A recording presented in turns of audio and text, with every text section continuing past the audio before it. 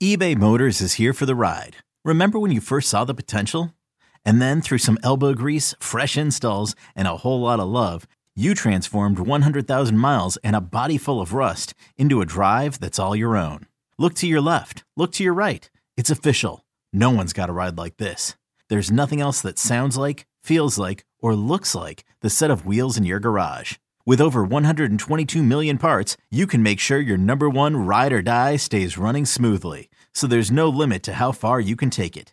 Brake kits, turbochargers, engines, exhaust kits, roof racks, LED headlights, bumpers, whatever your baby needs, eBay Motors has it. And with eBay Guaranteed Fit, it's guaranteed to fit your ride the first time, every time, or your money back. Plus at these prices, well, you're burning rubber, not cash. Keep your ride or die alive at ebaymotors.com. Eligible items only. Exclusions apply.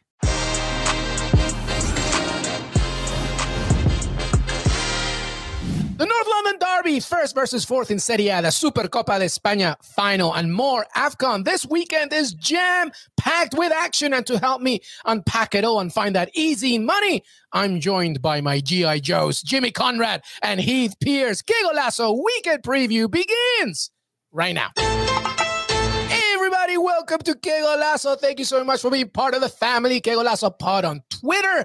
Make sure that you watch on youtube.com/Que Golazo. We're nearly there to 8,000 subscribers. CBS Sports, your CBS Sports app, Spotify, Stitcher, Apple Podcasts, and the like. Right then.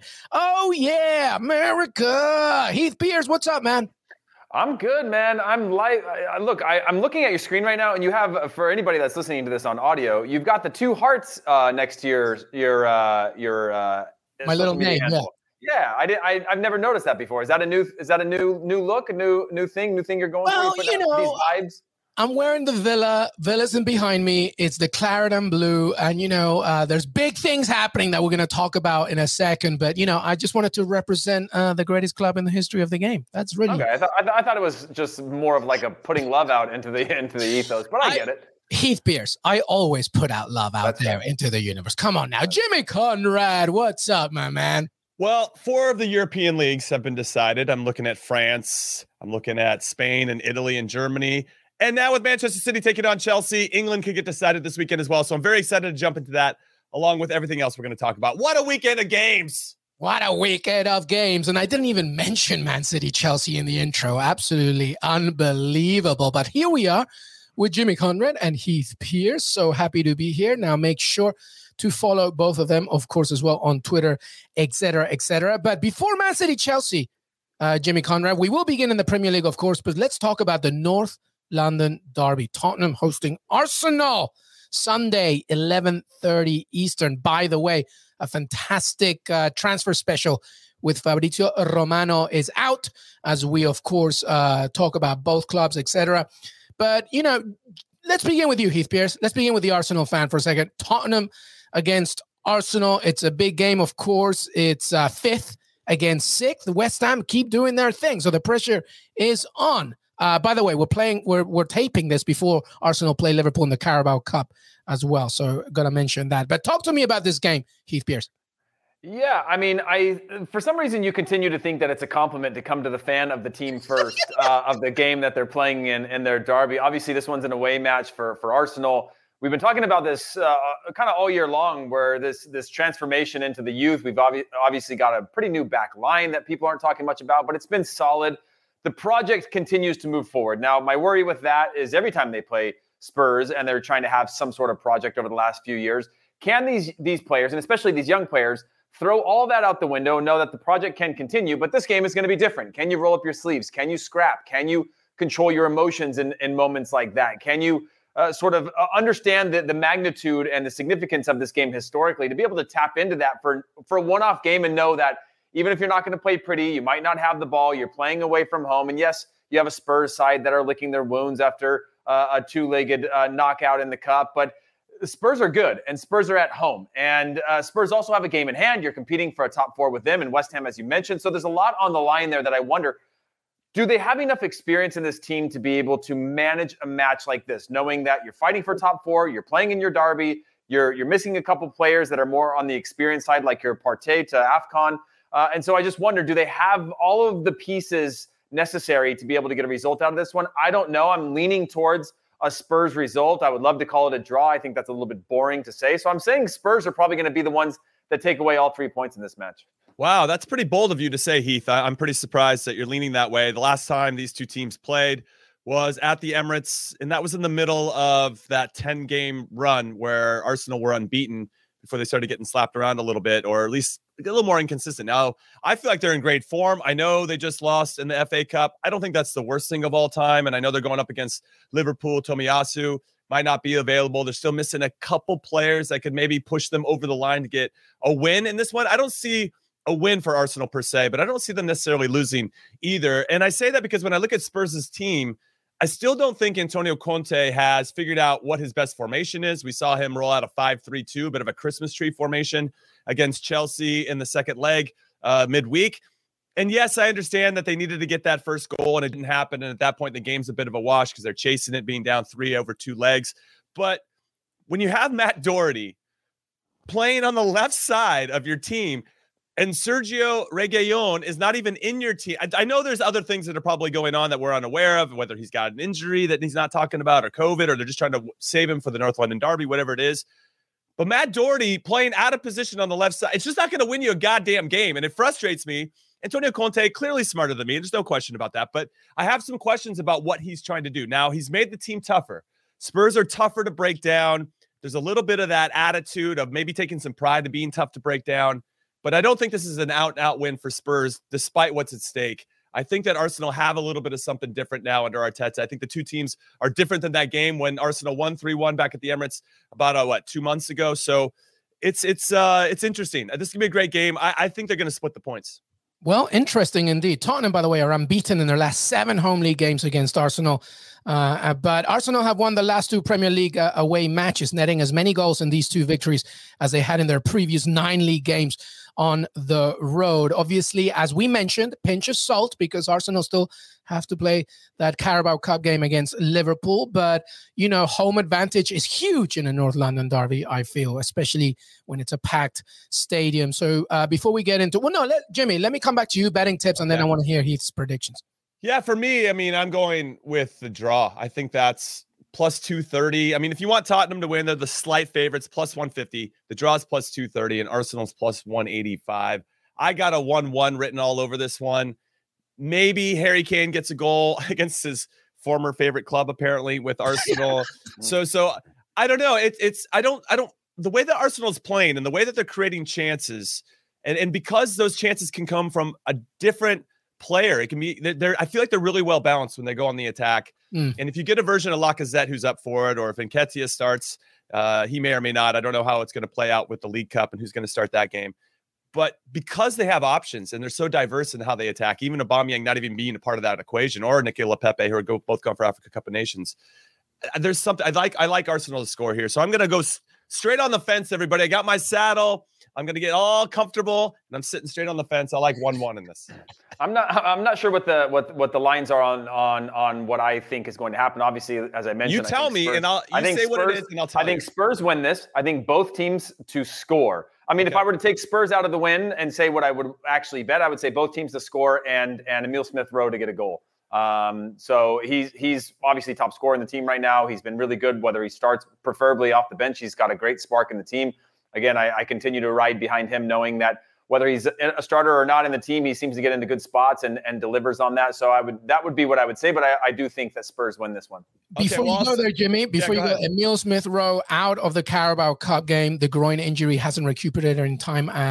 Well, we don't know as we tape, but that is the report.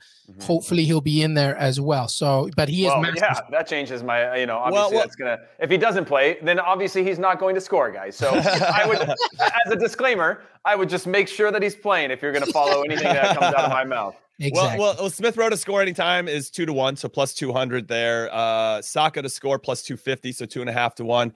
For you, Heath, if you think Tottenham are going to win and both teams to score, plus 400 for that to go down 4-1 there. So best of luck, everybody. I'm going straight down the middle, as I mentioned. Yeah, I think I'm going straight down the middle too, but I do predict a Harry Kane goal. He does usually wake up in these ones, especially after a game where he hasn't scored. And I'm wondering plus 120 there for that. If you want him to score first, plus 350. That's good, I think. Listen, don't take away, I think, the fact that this is Antonio Conte's first North London derby. I think that says something, don't you? I think he's gonna go in there and he's gonna ignite that fire. I don't know. I do see a draw, but hopefully some goals. It's always an entertaining game. All right. Well, let's stay in the Premier League, by the way.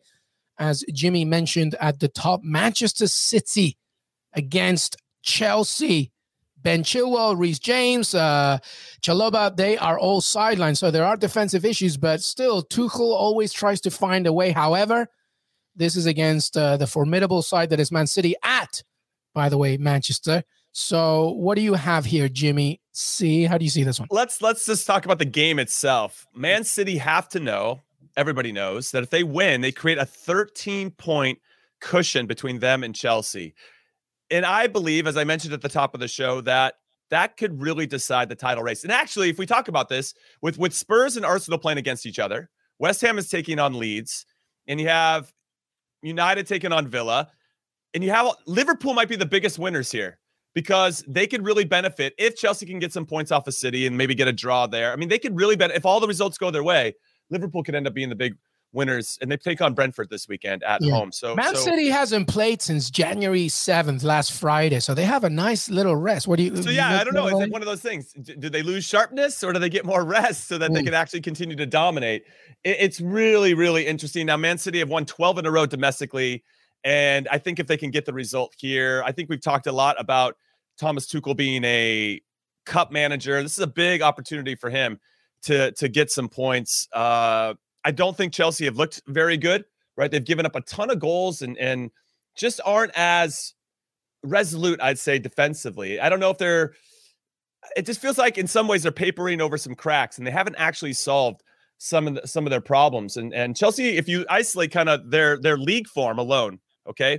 Chelsea have won just one of their last 5, and they've picked up a possible 7 points out of those 15. So it's just something to take into consideration. In their first 12 games of the league, they gave up just 4 goals, and since they're in their last 9, they've given up 12.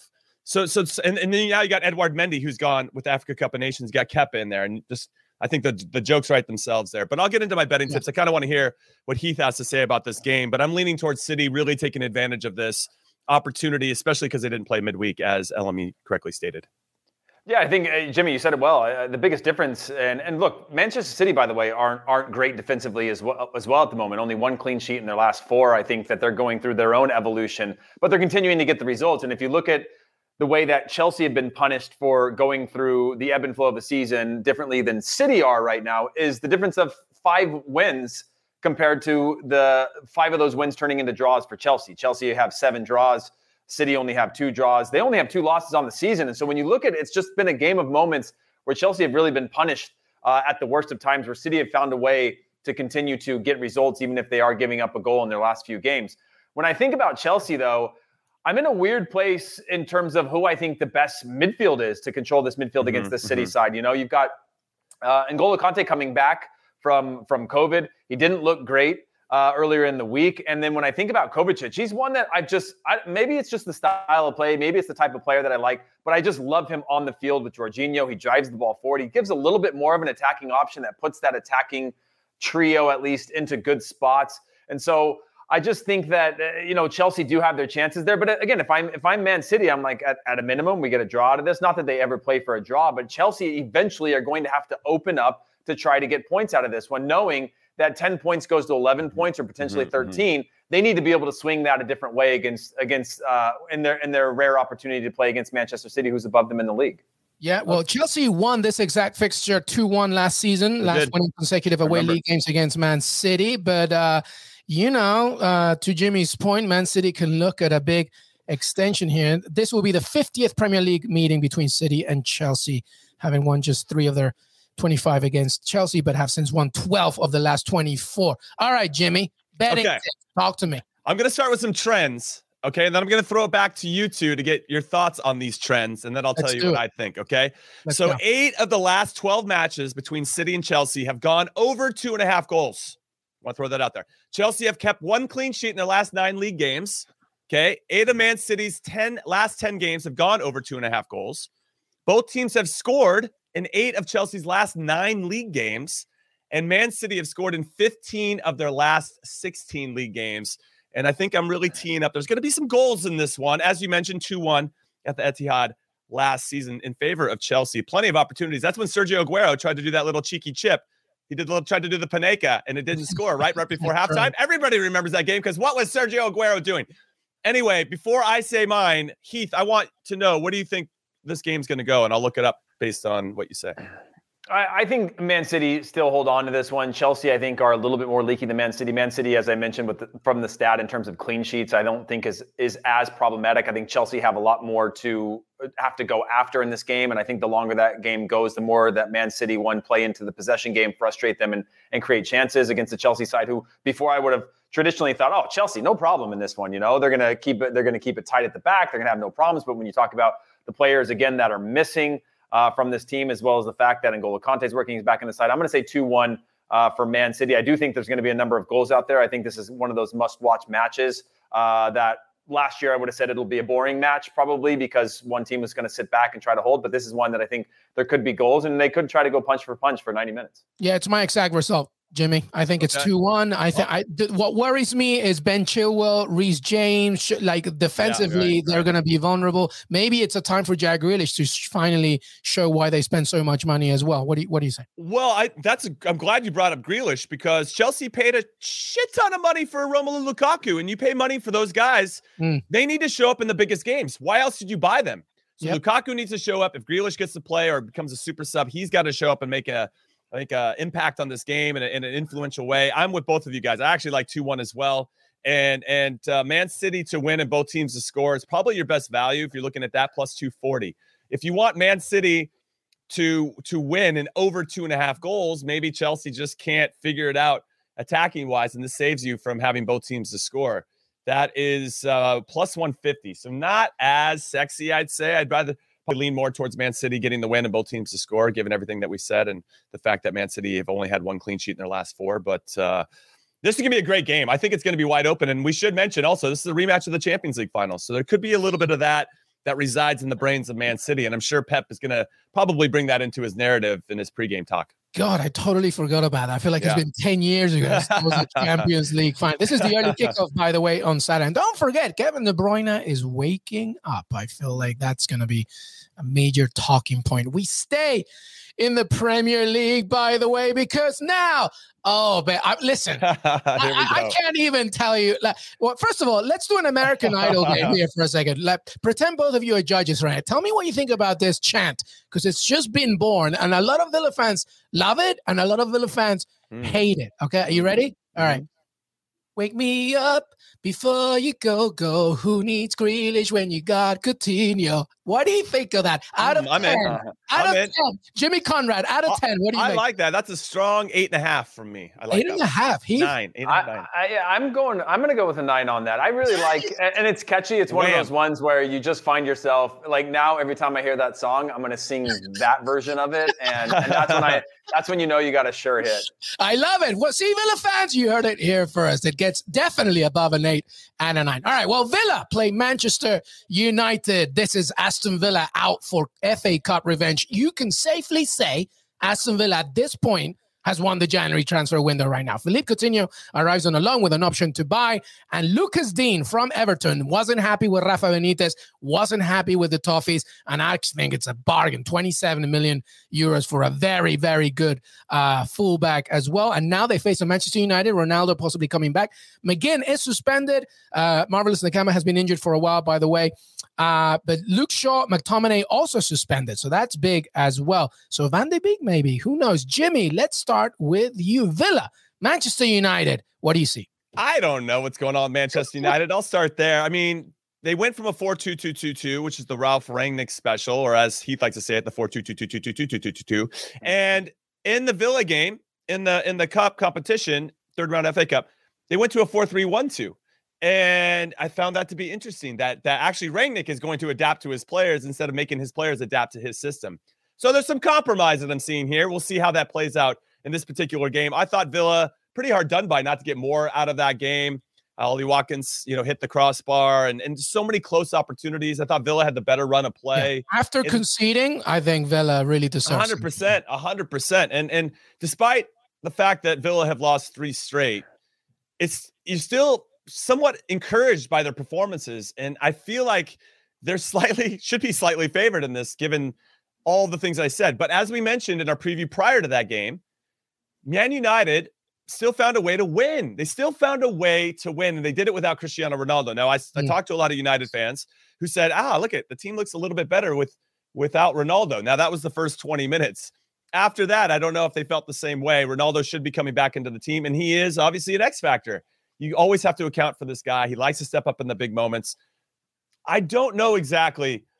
I'm leaning more towards, the draw is what, it's just. Listen, Jimmy, I'm telling you this right now. We're not losing. I don't think you're losing either. We are not losing. Villa Park is going to be so freaking loud. You're going to hear it at the Bronx. I'm telling you right now. I'm not sure if we'll win. We are not losing this game, Jimmy Conrad. I get it. And I'm curious if Coutinho is going to start, because I think he is. Without John McGinn in the team, you're a little light in midfield, and you need. Yeah, I think it's Douglas Luiz, Jacob Ramsey, Morgan Sanson in the middle, and I think Coutinho starts. Honestly, that's unbelievable. I was just going to jump in and say this is literally a game of perhaps Rangnick changing his formation. Obviously, he went to that with Van de Beek. It could be an opportunity for Van de Beek to finally prove himself. Obviously, been dropped from the Dutch squad. He hasn't found any form at Man United. There's been talks about loan moves that were denied under Ole Gunnar, about him staying longer. Now he has an opportunity to prove himself. I think that diamond formation could be a change from Rangnick, who wants to go with that 4-2-2-2 or whatever, the airport runway formation versus and then same thing for Villa. I mean, where do you put Coutinho? Do you play up top with 2? Do you put him in a diamond and on the pitch? I mean, there's a couple places that you can put him. Yeah, there are 2 choices. One of them is he could be the top of the triangle in the midfield, but that's only if our left side is strong. So you could put like Watkins, Ings, Buendia, but I think he's going to be part of the tight trio up front. So Coutinho, Watkins, Buendia. That's what I see on the weekend. But, by the way, Cristiano Ronaldo scorer of 4 goals in 7 Villa Park appearances. So it's not like, Jimmy, we're not forgetting about a certain CR7. No, and I also should mention, even though it feels like the sky is falling with Manchester United, they've only lost once in their last 10 games in all competitions. There's something to be said for that. They haven't lost a Premier League game at Villa Park since 1995. So history needs to come into this a little bit, but they're just not convincing. You watch them play, and there's just nothing convincing about how they're playing at this particular moment. From a betting perspective, I like the draw. That's plus 230. And Cristiano Ronaldo to score the first or last goal is plus 175. The guy is just clutch. He's either going to set the tone, or he's going to score the last goal and be the hero to either get the points to share the spoils or to somehow win it, even though they don't deserve it. The thing with Villa is, and I'll get out of the way here, they have to take their chances. They didn't take them at Old Trafford in the FA Cup, and if they don't take them in this game, that's what David De Gea stands on his head, which he can and does and has been throughout the season. It just could be one of those games where Villa's scratching their head going, how did we not win that one? Yeah. I mean, and the last thing I would say to that is when I look at Van de Beek, I look at the same thing for Sancho. Can he actually kind of find his form? I wonder how he came from a Dortmund system very similar to the way that Rangnick wants to play and hasn't been able to step up for that. Same with Mason Greenwood, who I think is going to find himself a lot of time on the bench. If he doesn't find his form as well, just looks out of sync, completely different than when I saw him earlier in the year. And then, again, the last thing is Jimmy mentioned early on, which is those 3 losses in a row for Villa. This is that transition moment for them, similar to saying, hey, we've been playing well, but the results aren't coming. And in fact, we're losing those games that we're playing pretty decent. If you don't turn that into a win eventually, it starts to get into your head as something that can say, well, maybe we're not as good as we think we are, or we're giving up a lot of points on the way. This is becoming a little bit of a systemic issue, and we've got to change that. So I think this is, against the Man United squad, could be not just a chance for a win, but a massive booster in terms of turning those L's into draws and draws into wins and things like that on the season, because it's not like they're poor right now. They just need to be able to convert and finish their chances, as Jimmy mentioned. Yeah, we're going to move on. But just so you know, like Villa Park is going to be rocking. There is a massive movement happening. Listen to me. We lost to Wigan 3 years ago, okay? In the championship. We were like 4 points on our way to League One, okay? So the fact that Coutinho's here, that there's going to be a massive atmosphere. We're not, wake me up before you go. Wake up. All right, the rest of the Premier League fixtures, because our producer Des Norris is like, shut up. Elsewhere in England, by the way, Heath Pearce, Josh Sargent, who missed 2-0 loss to West Ham because his wife was giving birth, was jeered by Norwich fans You've said it. You weren't happy about this particular move. By the way, how old is Josh Sargent? Like, wow, I didn't even know he was married and had a kid. Yeah, I mean, you either have two options when you're a footballer. Either you are young and have kids, or you just have a single life until you're done and you figure it out. I chose the latter. I don't know if it's the right thing to do or not, but there's really only two paths. You see a lot, especially the LATAM players that come over at a very young age with families, whether they're teenagers or they're in their early 20s. They've already kicked off that party. But yeah, for Josh Sargent, I think this is a hard one because I always believe that fans have a right of paying tickets to have their opinion and voice their opinion. Obviously, again, and I saw a lot of arguments online about Josh Sargent. It's this idea that, well, it's not that he's usually the basis for being jeered is when a player has a bad attitude or they want an exit or they're talking bad about the club or they don't try or all those things. But Josh Sargent is one of those guys who's a machine. He'll run from the first to the 90th minute. He chases things. Now, when a player like that scores goals, he's usually a fan favorite, right? Because he's got that energy. He cares about the fans. You see him fly into challenges, chase the ball to the corner flag, do all those little details that fans love so much. But when it comes down to performance, obviously I think there's a right to criticize. But when you're jeered because of the lack of form on a team that isn't built for the Premier League, first of all, I just think that's a little bit intense and probably a little bit unfair. Having said that, I think it was unfair for him to go to a club like Norwich and think that there was any chance of success or that there was going to be this miraculous thing that he was going to be capable of doing. So a little bit is on him and his management team to putting him in this situation that I think was doomed to failure from the very start, other than perhaps what his bank account looks like compared to what it would have been at Bremen this year. Yeah, I think there's more to unpack there for the U.S. men's national team hour, everybody. Make sure you check that out on Mondays. But the game I'm looking for in the Premier League is actually my club, Newcastle, taking on Watford, because this is a relegation scrap, a proper one. Newcastle sit in the relegation zone on 11 points. Watford have 13. And if things are going to change for the better for Newcastle, they have to win this game, because very similar at the top of the table, if the team above them gets a little bit more of a cushion, it's going to be harder to catch than they have. They have Wood, Jimmy. Especially, yes, they have Wood. So hopefully that makes all the difference, okay? And they bought Wood from a team that they shared a relegation spot with right now with Burnley. So that's some four-dimensional chess. We talked about it briefly yesterday, but that's a big game. And obviously West Ham falls into the category as well as Liverpool that could really take advantage of some results going their way, especially in that Tottenham Arsenal games. They fight for fourth.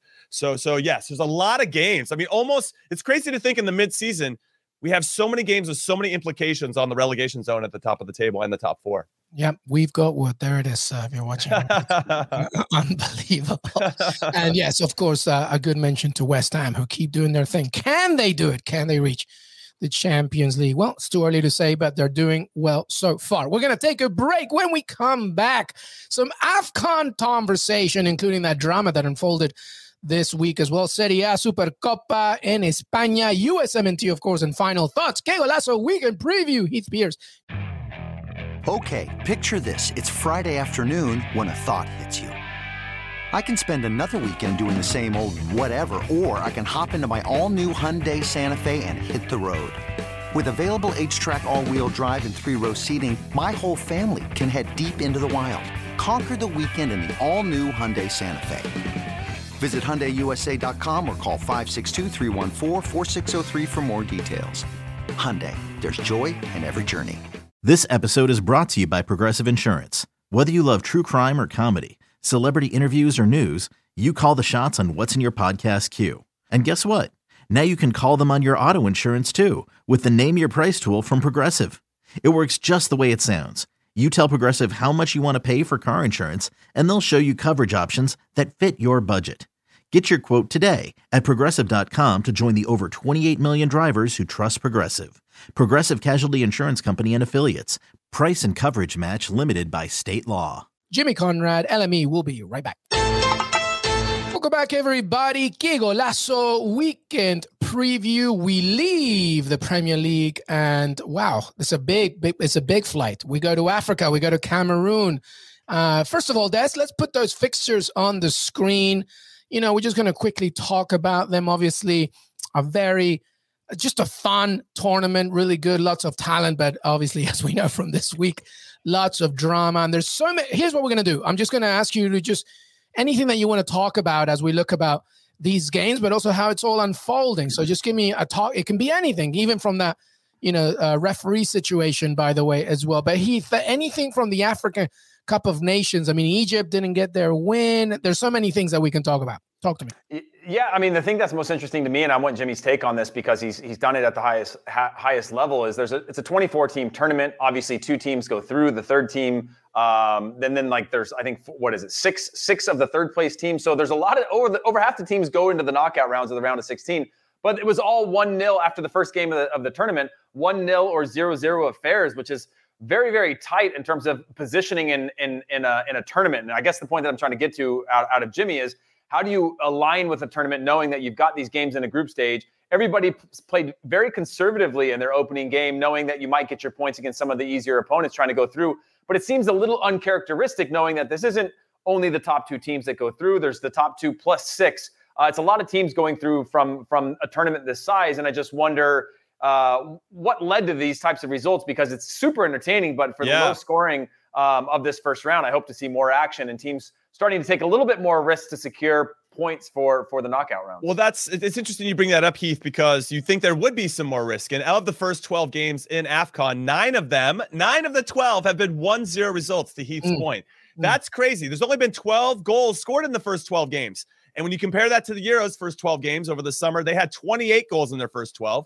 Copa America had 26 in their first 12. Gold Cup had 41 in their first 12. So I thought we would see a little bit more. And because there's so many spots available, Heath and LME and everybody listening, I just thought we would see a little bit more of that risk taking. And when I think about Egypt, and I'm glad you brought them up, I was really disappointed in how they played against Nigeria. Now, Nigeria, the second youngest team in this competition, I thought they were fantastic. Mo Salah only touched the ball 35 times. That's the least amount he's touched the ball this season in any game in all competitions, which isn't surprising. He's surrounded by maybe a little bit more talent with Liverpool than Egypt. But I was really, really impressed with Nigeria. They're one of my dark horses, I think, to go on and have a good tournament without Victor Osimhen and some of the other players that, unfortunately, Emmanuel Dennis, Igalo, that weren't available for their team and for this competition. They're excellent. And Iheanacho scored an unbelievable goal, but just really, really sound in a lot of different ways. And there was one player in particular, I think it was Joe Aribo, who I thought was very, very good. He plays for Rangers, and he just was so sound in so many different ways and just did all the little thankless work that I think was really important to Nigeria. So keep an eye on the Super Eagles for sure. Yeah, to the point of lack of goals, by the way, worth mentioning when Algeria, who are my pick to win it again, couldn't get anything against Sierra Leone, and Mohamed Fabianski Kamara was absolutely fantastic. He plays for the East End Lions in Sierra Leone. Watch the highlights on that one. I mentioned on Algeria, by the way, they're 2 results away from tying Italy's 37-game unbeaten run. They got Equatorial Guinea and Ivory Coast, so they could do it. And they're such a force. Yes, Heath. Hey, Luis, you know why we're talking about Italy's unbeaten run and potentially Algeria's? Because the team that should have had the longest unbeaten record ever was Spain in 2000. You know who took them down? The USMNT, my friend. At the Confederations Cup. Throw that out the window. Records are made to be broken. We opened up, we paved the way for Italy, and now we're paving the way for Algeria. And by the way, Algeria are a fantastic team. Oh, they're so good. Well done on the USMNT promo there. That was great. But their manager, by the way, he used to play for Southampton. He's kind of like a Roy Keane kind of type. Like he will go through anything. And according to his philosophy, Algeria are all about, we will die for the ball. And that's how good they can be. But we'll see if they win it. Because to Jimmy's point, Nigeria, very, very good. By the way, that referee in that Mali game in Tunisia, he's been suspended. Shockingly. Shocker. Yeah, right. But Jimmy, somebody made some money in that one, I think. Well, yeah, I think he did. I think that's the number one person who made some money. Ridiculous that you would call a game in the 85th minute with Mali up. And then after realizing, okay, maybe I cut it a little bit shorter than I meant to, you call the game at 89:45. You don't even have any extra time. There's no, I don't understand. You don't even end it on 90th. Like, that's how much of a different car. It's just crazy. So many shit housery to its extreme. It just felt so obvious that this guy's on the take that I'm not surprised that he got suspended. Yeah, unbelievable. All right, well, we're leaving AFCON. We're going to have a weekend recap with both these two fine gentlemen as well. And Tosin McKindy will come in and give us a nice little run through of everything what happened. By the way, a Nigerian, and so he's excited to the way that only Tosin can be. Let's go to Serie A. By the way, you can watch exclusively on Paramount Plus. Atalanta against Inter Milan. Fourth against first. Unbelievable. Heath, what do you see here? Because it's a sexy matchup. Can Inter keep going and maintain that top spot? I mean, Inter have some momentum right now. Obviously, the Supercoppa with Juventus coming from behind, and again, I know Jimmy's a huge fan of Sanchez, who's seemingly the villain of or infamous for so many ways, but is now showing up again in these big matches. But Inter Milan just seem to be so strong in this one. But I don't want to write off Atalanta as well. Obviously, Atalanta have a bit of a start-stop last couple of weeks going into their short little break. Obviously, taking that beating to Roma before the end of the year, and then coming back to just batter Udinese. Obviously, this is not the Udinese. When you say that word, you think about the old Udineses of the world and playing in Europe. But Atalanta, you just don't know, other than the fact that they're going to score goals, and they're going to try to score more goals than the other team. And so in this one, I think Inter Milan clearly are the favorites in this, but it's just hard for me to think about this Atalanta side and not think that they're going to stay in it for long periods of the game. It's just a matter. It's just whether or not they can get to the point of the game where they're up and can just be content with that, or if they're going to stay exposed through the 90 minutes, which gives Inter Milan chances to either come back or slip one back off of a mistake or a counterattack or a number of other situations. Yeah, I'd jump in and just say that these two teams played to a 2-2 draw back in September. Inter went up first, and then Atalanta, to his point, like they're just always around. They always a threat to score at any point during the game, whether it's like with nice build-up play or hitting you on the counter through Duvan Zapata or Luis Muriel pulling out some magic from their butts. Those guys are amazing. I love watching them play. 8 points behind Inter, Jimmy. And I know, but what's interesting is that Inter is the third best team in all of Serie A away from home. The best team away from home is Atalanta. They haven't lost in 11 games away from home this season. But at home, they're the 12th best team. Their record is the 12th best in all of Serie A. 3 wins, 3 draws, 3 losses, including they just lost their last home game in the league 4-1 to Roma. That game, now Roma was perfect. I think they had like 4 shots on goal and scored all 4 of them. But if they have to tighten that thing, that side of it up. And as I mentioned in the game before, where they went up 2-1, Edin Dzeko scored late to make it 2-2. Yeah. I still feel like Inter's got a little bit more to what Heath was saying. They have a little bit more of that momentum. Wow, Atalanta. I don't know. Just that home record makes me a little bit iffy. 3 wins out of their 9 games just isn't good enough if they actually want to compete to win a Scudetto. I think they're going to get top 4, and they'll probably have a nice, exciting run in the Champions League before bombing out of it. But that home record needs to get tightened up. Inter had to fight hard, though, in the Supercoppa. Some tired legs, maybe? That's true. That's possible. I mean, there are some elements of you could bring in some of that narrative to help get it. I mean, if this was a draw, I wouldn't be surprised. I'm having another weekend preview where I'm picking draws all the time. You're staying on the fence. That saddle's getting more comfortable. You know what? I brought some lube, everybody. And the fence is very comfortable at the moment. Well, did I just cross the line? I think I did, but everybody knows it's just a joke.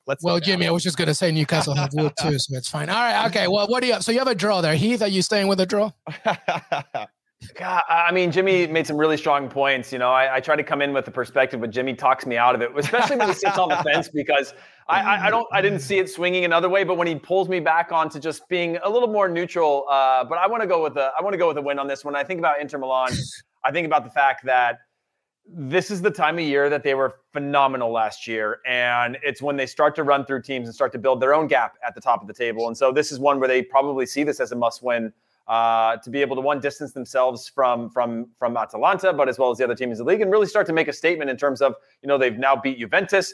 This could be another win for them, and now you go on to this momentum where you're feeling that you can beat anybody on any given day. So I'm going to go with the win for Inter Milan. Score-wise, again, 2-1 probably seems the safest, because I do think both teams will score in this one, and it could be left late, similar to Sanchez's goal, but I'm going to say 2-1. Well, you know what? Shout out to Simone Inzaghi, because I didn't really expect Inter Milan to be leading the table at this point. But, what other fixtures are there, Des Norris, by the way? As we tape this, AC Milan have to play a cup game in the round of 16, Coppa Italia against Genoa. So they're second. They're obviously hoping to, at the very least, get some favors from everywhere else. But Serie A is looking anything that comes out to mind. I'll jump in and say Juventus versus Udinese is an interesting game for me, just because I want to see how they respond to losing to enter so heartbreakingly in that final in the very last minute, right before penalties. And then also without Chiesa, how is Maxi Allegri going to continue to shape that team to have success? Does Dybala start this one? They're obviously still trying to punch into the top four and really settle in there. The 3 points behind Atalanta, so Inter could do them a lot of favors if they can get a result. And then Juve are in fifth right now. And so what are they going to do without Chiesa is a really big question mark, especially domestically here in the league. And I know they have other questions to answer in other competitions, but for this one, it's really important for them to get in the top four. And this could be tough. So I'm curious to see how they respond and how they play against a Udinese team that at times can be very competitive, even though they just lost 6-2 to Atalanta not too long ago. Yeah, the only thing that I'm watching again is sort of the Venezia versus Empoli, two teams that were promoted into Serie A. Empoli obviously being the standard of which you get in the league and you stay in the league and actually overperform expectations. Venezia, who look like they get safe and then only to go on a poor run of form, typical of usually teams that get promoted, but especially in Serie A, very rarely do teams come up and stay up just because of just the structures of things. And a lot of teams that go down tend to get very, very close to insolvency in terms of bankruptcy. And there's just a very unstable business structure for a lot of the Serie A clubs or Serie B clubs when they go up and down. And so this is one where sort of an example of how you do it versus a team that's trying to figure out what's our future look like. So that's one that I'm tuning into as well. All right. Well, let's go from Italy to Spain. Supercopa final.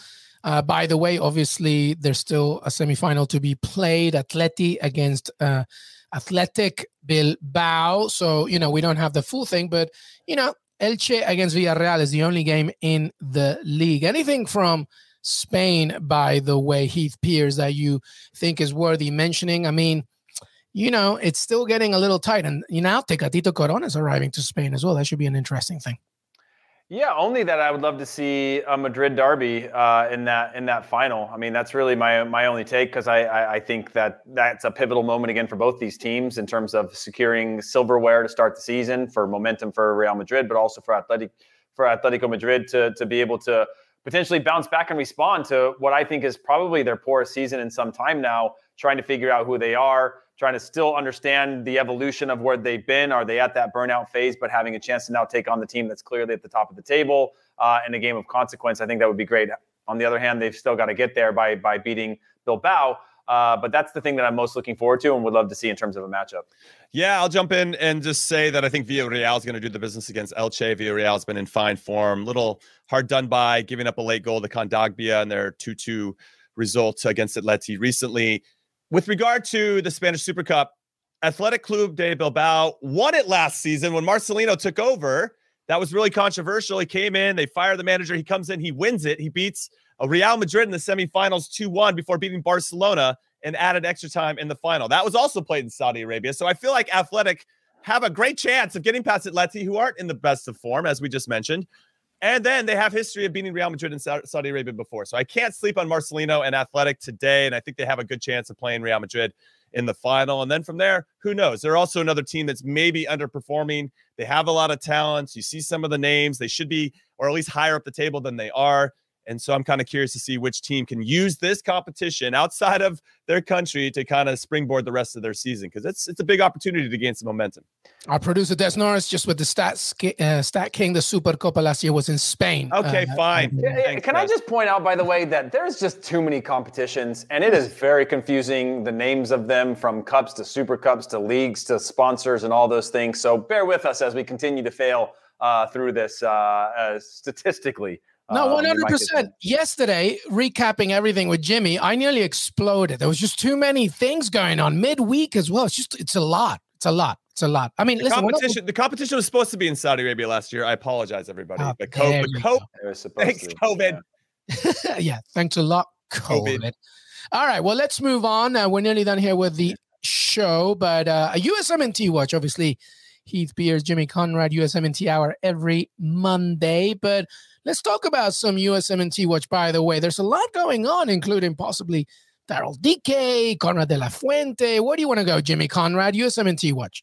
Yeah, I mean, Marseille hosting Lille, I think, is a very good game. And not only from American versus American, Jonathan David, Canadian, is also playing for Lille and doing very well. the season, leading Liga in goals. We'll see how much longer he's going to be with the club. I suspect he'll be gone in the summer. But Lille have actually been in really, really good form. They just lost in the Coup de France midweek. They were up 2-0 versus Lens, and they ended up giving up 2 goals, and one of them very late, and that went into penalties, and Lens won. Again, you get knocked out of a cup competition, might as well make it sooner rather than later, so you don't waste any other energy towards that. And looking at Newcastle and Arsenal, you can use the same argument. But I would say that's disappointing. I think it highlights a little bit of Lille lacking that focus and concentration that they need to close out games. Marseille, on the other hand, still punching the, not necessarily above their weight under Sampaoli, but being very, very good. I don't know if Timo Weah is going to play in this one. Greg Berhalter, U.S. men's national team manager, came out and said that he might not even be called in for this next qualifying window, which makes me question where he is at with Lille. So even if he's on the bench, I'd be curious if he comes off of it. Conrad de la Fuente did come off the bench for Marseille in their last one, played the last 15 minutes in a big 1-0 win away from home against Bordeaux. And I thought he was good. I thought he was bright. I thought he was pushing the game and trying to make it happen. And obviously holding on to a 1-0 lead is very important. So I like that Sampaoli's trusting him. I don't think he's going to start, but I'm hopeful that he'll come off the bench yet again and maybe get more than 15 minutes this time around. Yeah, I mean, the only thing I would follow up is obviously we've this weekend we've got to Ricardo Pepi potentially making his first start, which I think would be a huge thing, not just for him personally, but for the team that needs him and spent a lot of money on him. The quicker you can integrate anybody into a squad that you're expecting to contribute to the results, I think is better for everyone and give him a real sample size. We talk about it a lot with the national team in terms of the time needed to be able to contribute. You go back to, again, his heroics against Honduras. A lot of people were in the first hour saying, what's this guy doing? He can't do anything. Give him some real time to contribute, and I think we'll see the results of that. And then Daryl Dike as well, who we all argue constantly for. It'd be good to see him get those run of games. Obviously, when he was at Barnsley, it took him a few games to get going, but once he did, he gets into that form and that style of play. Maybe it doesn't fit the national team style of play of what they expect from him, but in terms of the championship and then scrapping out results, and similar to a show that Jimmy used to have called The Mixer. It's all about throwing it in the mixer for Daryl Dike. You put it in the mixer, chaos happens, the ball bounces close to him. He bodies up people like Shaq in the key and then scores goals, and would love to see him get back to that. By the way, all respect, a little respect. They are rivals to West Brom, but I'm wondering, after Chris Wood leaving Burnley, if Daryl Dike would have been a target for Burnley, to replace him. That would have been interesting, but I think West Brom proves to be possibly a better situation as they're hopefully in the playoffs and on the way up. And Augsburg, by the way, Ricardo Pepi's Augsburg, they're in a playoff relegation spot right now, so they're trying to get out of that one and make sure they maintain. Yeah.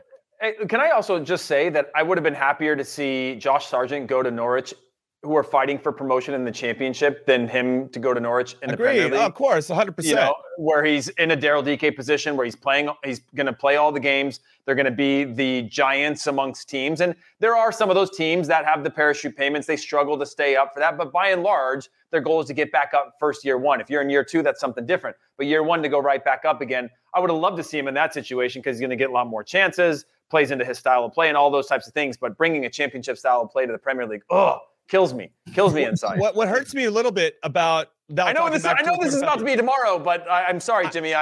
We can't help it, Luis. I'm sorry. I know. I'm just saying that Augsburg, when they went up against Hoffenheim, I was a little bit bummed, because Hoffenheim has an American center back and Chris Richards that knows how Ricardo Pepi plays. I'm like, great. And Chris Richards started. He hadn't started the previous couple games, and he gets the start probably thinking this guy knows Pepi when he comes in. Not that he completely neutralized him, but it was like, man, he couldn't play against somebody that doesn't really know him. And this time he's going to play against Eintracht Frankfurt, who were up 2-0 last weekend against Borussia Dortmund and gave up the lead, because that's what Dortmund does this season. They can't play anything straight. But they came back and won this one. I think Eintracht's going to be pissed. And now you've got a really super motivated, pissed Eintracht that wants to get a result against a team that's fighting for relegation. And I just like, man, I don't know. I guess every storyline is going to be very similar for Ricardo Pepi when you're in a relegation team, just like we're talking about with Josh Sargent. But that's going to be tough. And then QPR is playing West Brom. QPR West Brom. West Brom are fourth currently, and QPR are fifth. So that's a big game. And I don't know if DK is going to start. Huge game in the championship. Yeah, I don't know if DK is going to start. And West Brom were up 1-0 on Brighton in the FA Cup. And they ended up they got a red card, and then they gave up a late goal, and they lost in extra time. And it was a bit of a shame, because I thought West Brom came out and played, and that was without DK in the team, or not playing at all. DK has not been on the bench yet. So I hope we see him, but that's a big game to throw him into. I presume that he'll be on the bench, hopefully some minutes. It's a 1-point differential between West Brom and QPR, so it's a massive massive game. And that's it. That is our weekend preview. Final thoughts before we say, in the words of Lucas Dean, adieu. Jimmy Conrad, what say you? Yeah, I'm just going to give a shout out to Liga MX. The Clausura season has started. They're one game in, and this league is it's a lot of fun. Not only do they have cool uniforms and a lot of wacky stuff going on, but I want to see who's going to step up and perform this time around. Obviously, some historic results with Cruz Azul winning the Clausura last time around. The first time they were like the Spurs of Mexico, so we'll see if they can do it again. But should be an exciting competition once again in Mexico. HP? Yeah. I mean, not really anything. I mean, we covered quite a bit. I'm kind of out of final thoughts, so I'm just I just want to say I like you both. You guys are both good people.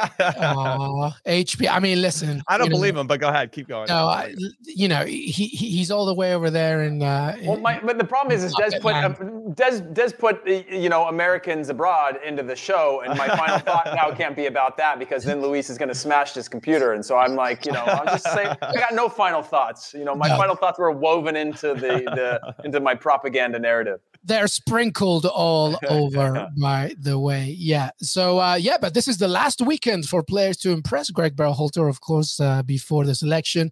And my only final thought is Peru plays Panama on Sunday, 4 p.m. Eastern. So it should be a nice little friendly. And then on Thursday next week is against Jamaica. Peru, Jamaica. How cool is that, huh? Some CONCACAF opponents for Blanqui Roja. But that's it. Jimmy Conrad, thank you so much, my man. I appreciate you. I appreciate you and everybody listening, and sometimes Heath. Sometimes Heath. What? Well, Heath Gears, thank you so much, my man. I hope the back of Jimmy's shirt says Jimmy Conrad with a K. That's what I wish it said. Anyways, thank you guys. That's a good point, actually. Well, thank you, everybody. I hope you have a fantastic weekend. Enjoy all the games. Us three will be back for the weekend recap and so much more to come. Enjoy the weekend. Have a good one, and we will see you next time.